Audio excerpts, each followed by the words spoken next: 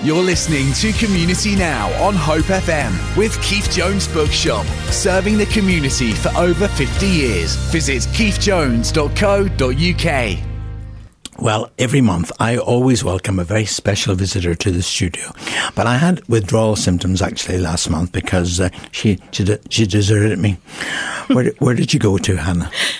Good morning. I wasn't very well, but my wonderful colleague Liz stepped in and did a brilliant job. Well, we were coming out in unison together, weren't we? We were. And, but I'm pleased to say that you've got an op scheduled for the future, haven't you? Hopefully, yes, and I'll get back on my feet. But you're looking very well. Thanks very much. You are. I mean, you always do that lovely smile on your face. A face for radio. Absolutely. Well, for more than that. Now, of course, Hannah is the engagement officer with the Community Action Network. Every month they choose an organisation which they call the Community Hero of the Month, and it's been my joy over the months really. In fact, it is the years actually, going the second year I think, but to interview some fabulous organisations. You must have a real headache in choosing them. It's a pleasure because we choose a theme each month. I scout about to find special days internationally or nationally or what's happening in the world.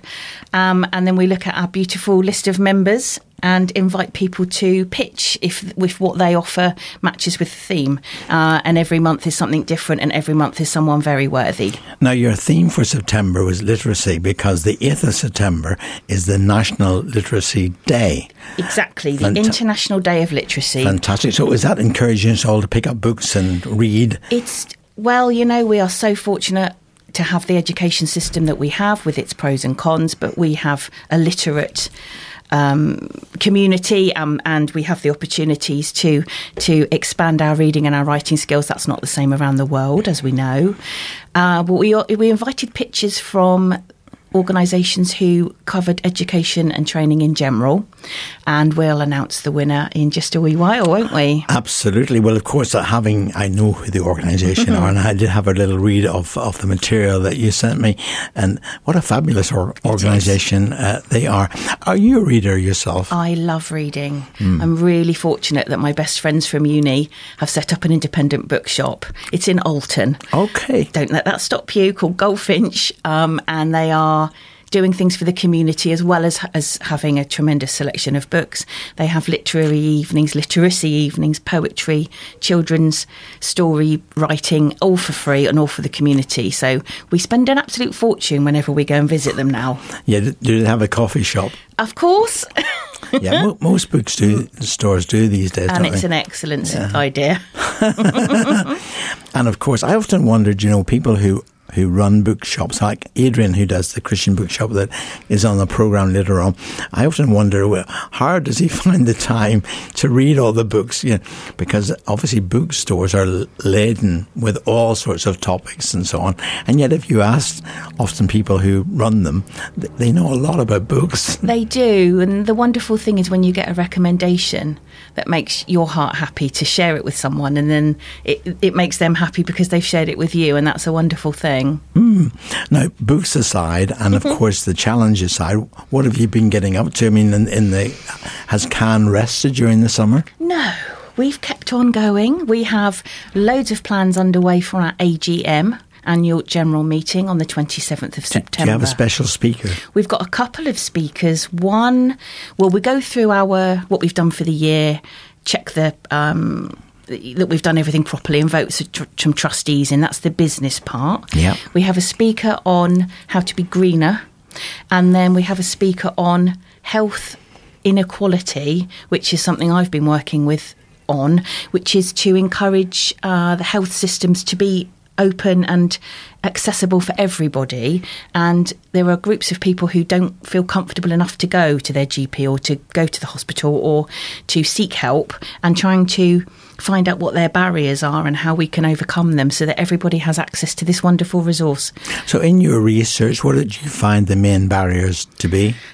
Quite often communication. So, for example, the letters that people might receive are incredibly confusing, and all you really need to know is what's potentially wrong with you and when your date is for your your appointment or your exploratory. Yeah, and also sometimes accessibility. People might not have transport. It might not be easy for them once they're inside the surgery if they've got learning disabilities or additional needs. Not being negative at all, but these are just some of the barriers that we've come across. Well, in some ways, the only way to improve a service is to identify the blocks and the things that perhaps need a bit more attention. And the best people to tell us are the people who are having those difficulties. Absolutely, yeah. And of course, there's a bit of fear as well, isn't there? I mean, particularly with us blokes, because we don't like going to the doctors, I mean, I don't know whether anybody really does, but blokes in particular, we don't have our checkups and stuff, do we? It's a feeling of vulnerability. Sometimes we stick our head in the sand. We don't want to know. Another time you might be told what you've got or what you've potentially got going on, but it's in a language that's not understandable. It's too jargonistic or too medical. And of course, normally you can ask questions, but some people would find that very difficult. And especially if you've just been told something shocking or worrying and you actually just want to get the bus home. You don't want to unpack it. So you really, those, you need a longer appointment to chat about what that actually means for you, and perhaps to chat with someone who's got the same diagnosis, and then you can find out what that's meant for them. So that's all work that CAN are thoroughly behind with some of our partner organisations. Well, I must say that in my own case, the medical treatment that I received was second to none. But of course, I was actually talking to the medical director of the hospital network locally, and of course they've been hit with strikes. And I think generally the resources that are needed for health, in some areas they're very lacking. Of course, it all pins around the GP surgeries, isn't it? And I guess that access to a GP for many people has been pretty difficult in some cases. I think you can. Yeah, you just ask for help, ask a neighbour, ask a family member, because they'll be able to talk you through the process on how to register. CAN are working with lots and lots of groups of surgeries. They're in networks, the different surgeries in different areas. And my colleague Andy's been working with surgeries to try to encourage people who don't attend their medical checkups to actually come. And he has found that by having WhatsApp conversations or telephone conversations, talking through people's issues and problems, has really encouraged them that actually it is a good thing and it's a well worth half an hour coming and getting yourself checked over. Of course, sometimes we can be our own worst enemies, can't we? I was talking to somebody and they were telling me that even prescribed medicines, a lot of people don't take their tablets. They're a bit naughty. And I don't know what it is. I mean, I think obviously in some cases there's a bit of mistrust of drugs, and we know that sometimes drugs can be overprescribed and overused and so on. But I guess it's getting balance right, isn't it? It is. There's myths. There's myths busting. So, yes, of course you can be fearful, especially if you read the side effects. Yes. Goodness me. However, have a chat with somebody that you trust, rather than not take them, because that's not doing any good sitting in the packet, is it? I mean, we're not medical, are we? But we are human, so we have our own experiences. And, I sometimes read the side effects and wish I hadn't. Yeah, I appreciate that. Although I guess sometimes, like in my case where I had a small stroke, or TIA they call it, you sort of lie back and think of England, so I didn't have much choice really in the matter. But I have to say, of course, that the care, whether it was from the pre-op stage or from the investigation stage, all of that, the care I received was second to none. I know that's not always the case, but I think you're right. I think where people are a little bit frustrated, they need to reach out for help. They do. I'm so glad that you can share your positive experience. The good news doesn't tend to make the headlines, does it? But we're here to celebrate the good, and it's very easy to bash the NHS, and let's not. No. Well, we were applauding them not so very long ago during the COVID period. But I think it's true that, let's be honest about everything. All of us can improve, And I guess in the work that you're doing, you're working in partnership with surgeries mainly and so on. And I guess that's very important, isn't it? So that you're not working against them, you're working with them. Totally. And as with that, with everything CAN does, Community Action Network are always looking to cooperate and to collaborate with different partners, be them statutory or voluntary, to really, it's all about making the world and people's lives better. Yeah. That's our whole reason for being.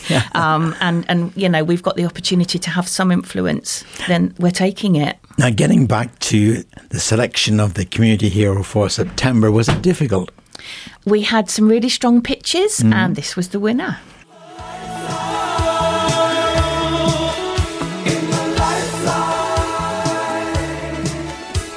Well, that's Hannah's choice there, Spandau Ballet and Lifeline, a great choice. And you enjoyed the concert, did you? Oh, it was wonderful. It was just Tony, but he's still wonderful. Well, now, without further ado, our guest has been sat very, very patiently. So I've got your fanfare ready for you. Thank you. So the September Community Hero of the Month is...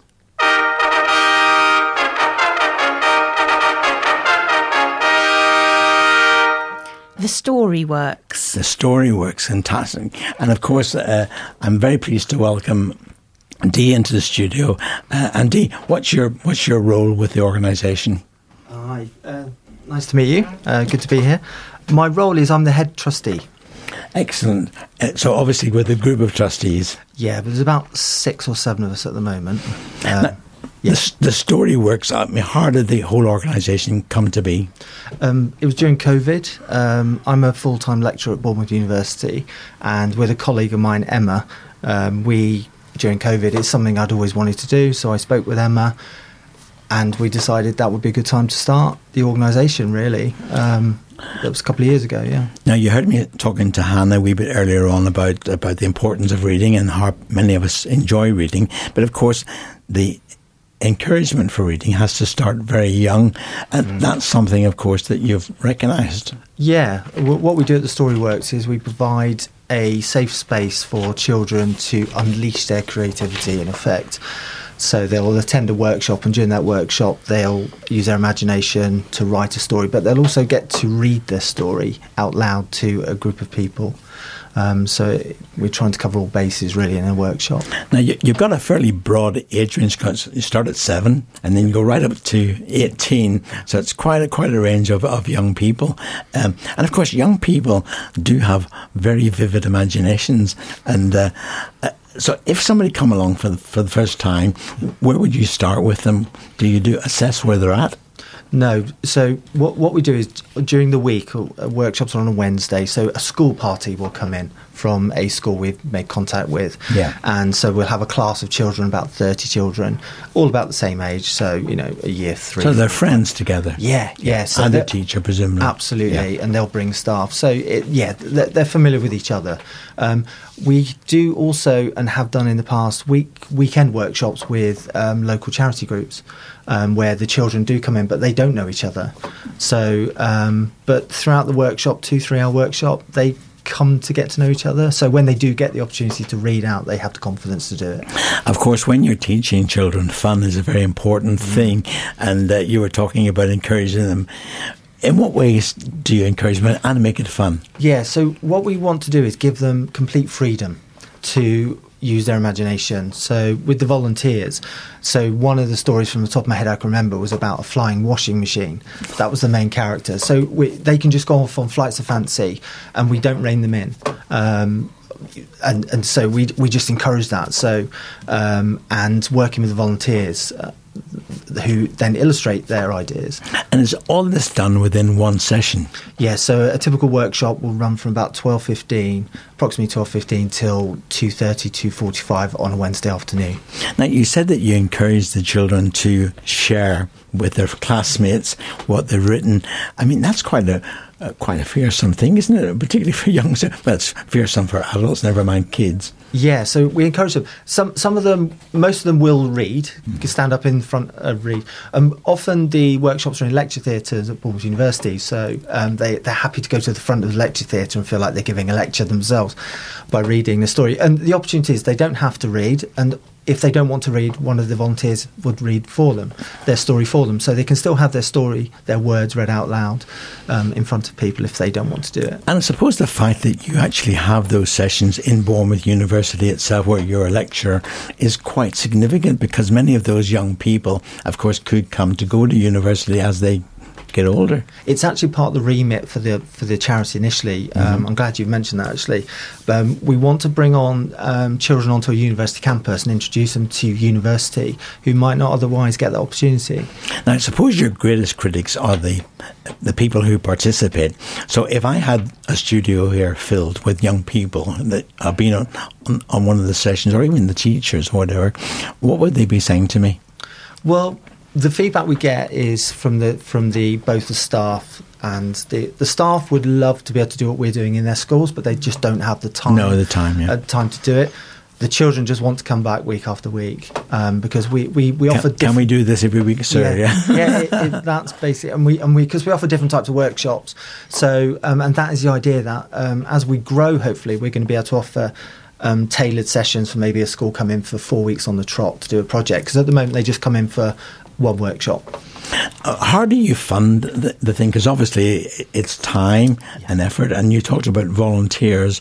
So those two key sort of building blocks: one, funding to do the programme, and number two, of course, getting and training and supporting your volunteers. So we don't struggle with funding because, fortunately for us, the model we use is based at Bournemouth University, and Bournemouth University, my employer, are incredibly generous, and they provide all the facilities we need, really.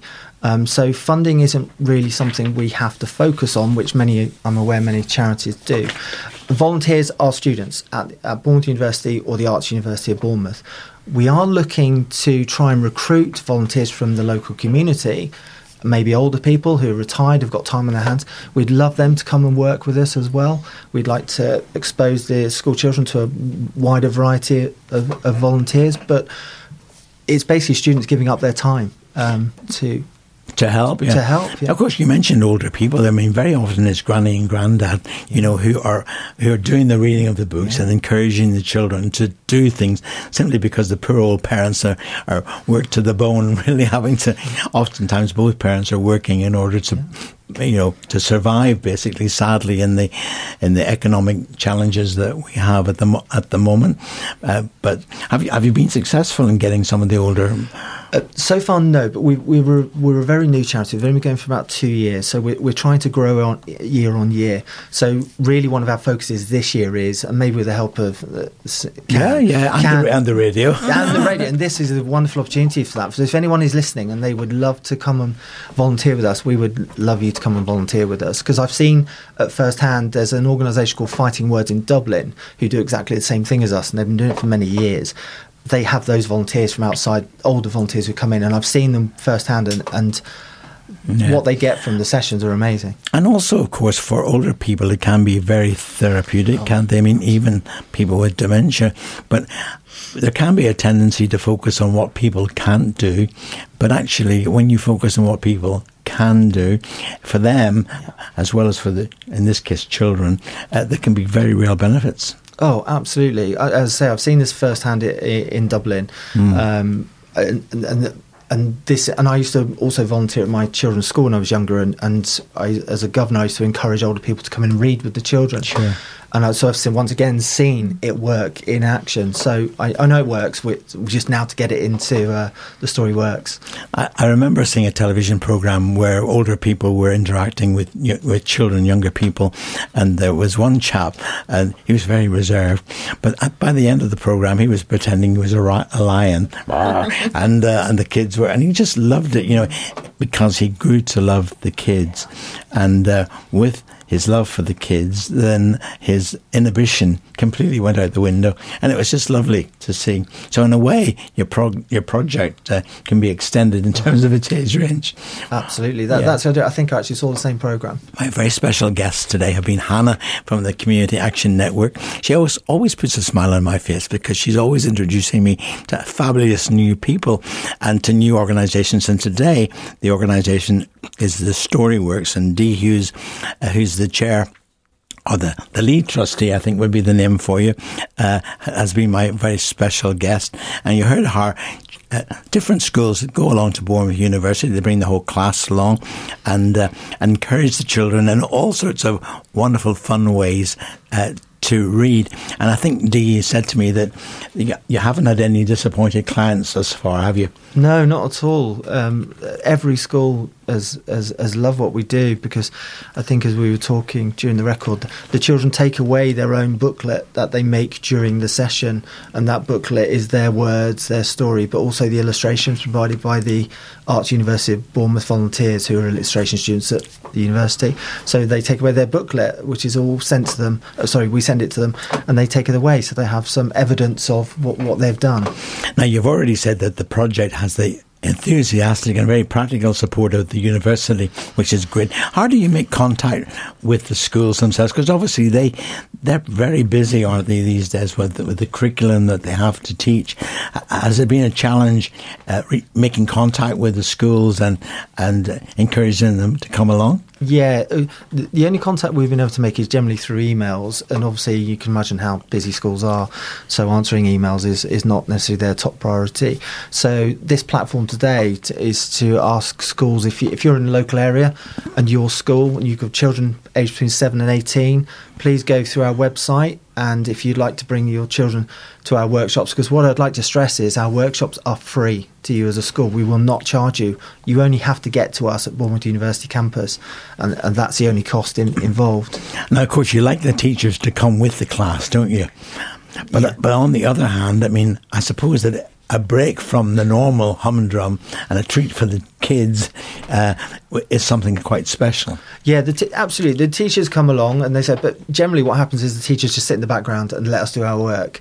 And yeah, I mean, if they want to get involved, they get involved. But generally, it's a good way for them to step back. And what we found is that they often look at their children when they're leaving. They say to me, I've started to see the children in a different light. I didn't know that child was like that. Because they're in a different environment, aren't they? Yeah. And encouraged, of course, to do things that maybe they wouldn't normally have done. Yeah, and the child might not have had the opportunity to do that previously. Yeah. Now, I ask you about the response that you've got from the children, and you have had a number of schools that you've worked with in the last couple of years.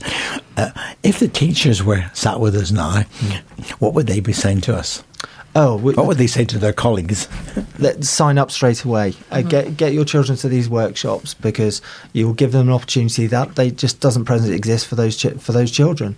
Now, if you're a parent and you're listening to this right now, you're a grandparent or whatever, and you might be saying, that'd be a fabulous idea actually for my grandchild or my child to go to.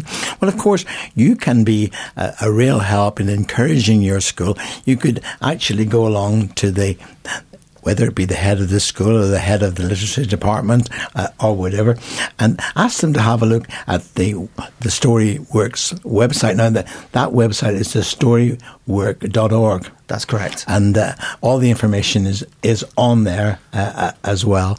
And because it is very difficult even to make contact with schools, but folks, we can all be part of that and encourage folk to come along. And I think that they'll be very blessed, because your feedback has been incredibly positive. Oh, it's been amazing, yeah. Now, of course, going forward, you've got another exciting plan to actually publish a book with a foreword by Michael Rosen. Yeah, Michael Rosen is our patron. He came down last year for a visit, and the BBC covered that visit. It was on the local news. So the project this year is to take the children's work that's produced over the 2 semesters that we operate and put it together in a professional publication. And we're using students at the AUB and Bournemouth University to do that for us, because they're on their undergraduate courses. It will be part of their projects, and that's part of what we do at the Storyworks. While we're at Bournemouth University, we use the facilities and the skills of the students and it all feeds together to the project, and it works really well. And Dee, you're obviously passionate about what you do. What do you normally teach at the university? Yes, I'm a lecturer in script writing and also media production. Well, two great strands there. We've had quite a lot of students from the media course here at the radio station because obviously to get live experience on radio, and we've been very encouraged to have them. But I guess that literacy is in your blood as well. Yeah, I mean, I'm a huge storytelling. Storytelling is just everything to me, and stories are so important, and it helps just build confidence. But they say also that in all of us there is a book or two, and that when you say that to people, they say, oh, no. But one of the things I find is when people come into the studio, and of course radio is very large, you've been telling your story today, and radio is very much about people telling their stories in one way. And people maybe come in with fear and trembling, but more often than not, they say to me, can we do that again? And no doubt you're the same thing. Yeah, we've never met a child who doesn't have a story or an imagination, and they use that imagination to tell their story. And of course, the thing about this, and again, you can say this to the schools that maybe you have contact with, is it's entirely free of charge. There's not many things these days that are free of charge. But I would say that it's not just free; it's quality. Yeah. It's also proven as well, because the proof of the pudding of many of these projects is in the eating, and in this case the eating has been done by 7 to 18-year-olds who are bubbling with enthusiasm. And Hannah, have you visited the project yet? No, but I think I'm overdue a visit. Oh yes.